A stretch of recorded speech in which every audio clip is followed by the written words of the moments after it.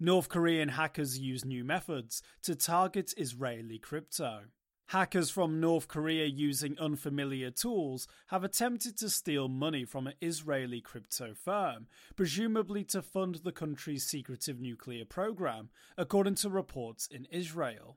According to Channel 12 News, the attack saw the hackers posed as a Japanese supplier to the unnamed firm and use what have been described as professional and sophisticated tactics to try to gain access to funds.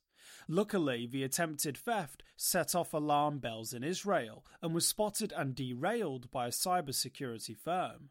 The cybersecurity firm in question said that if the attack had been successful, the stolen funds would have been used to further develop Pyongyang's nuclear program. According to Channel 12, it's unclear whether this claim can be verified or if it's just an educated guess based on the country's past form. North Korean hackers at it again. A UN report last year said that North Korea had stolen more than $300 million in crypto to prop up its weapons programs.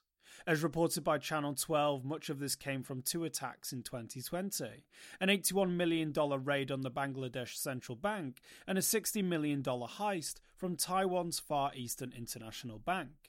Korean hackers were also in the frame for 2017's WannaCry ransomware attack that targeted 300,000 computers in 150 nations. And Pyongyang cybercriminals have even targeted Hollywood, allegedly hacking Sony Pictures in 2014 as revenge for the company's film The Interview, which mocked the country's leader, Kim Jong-un.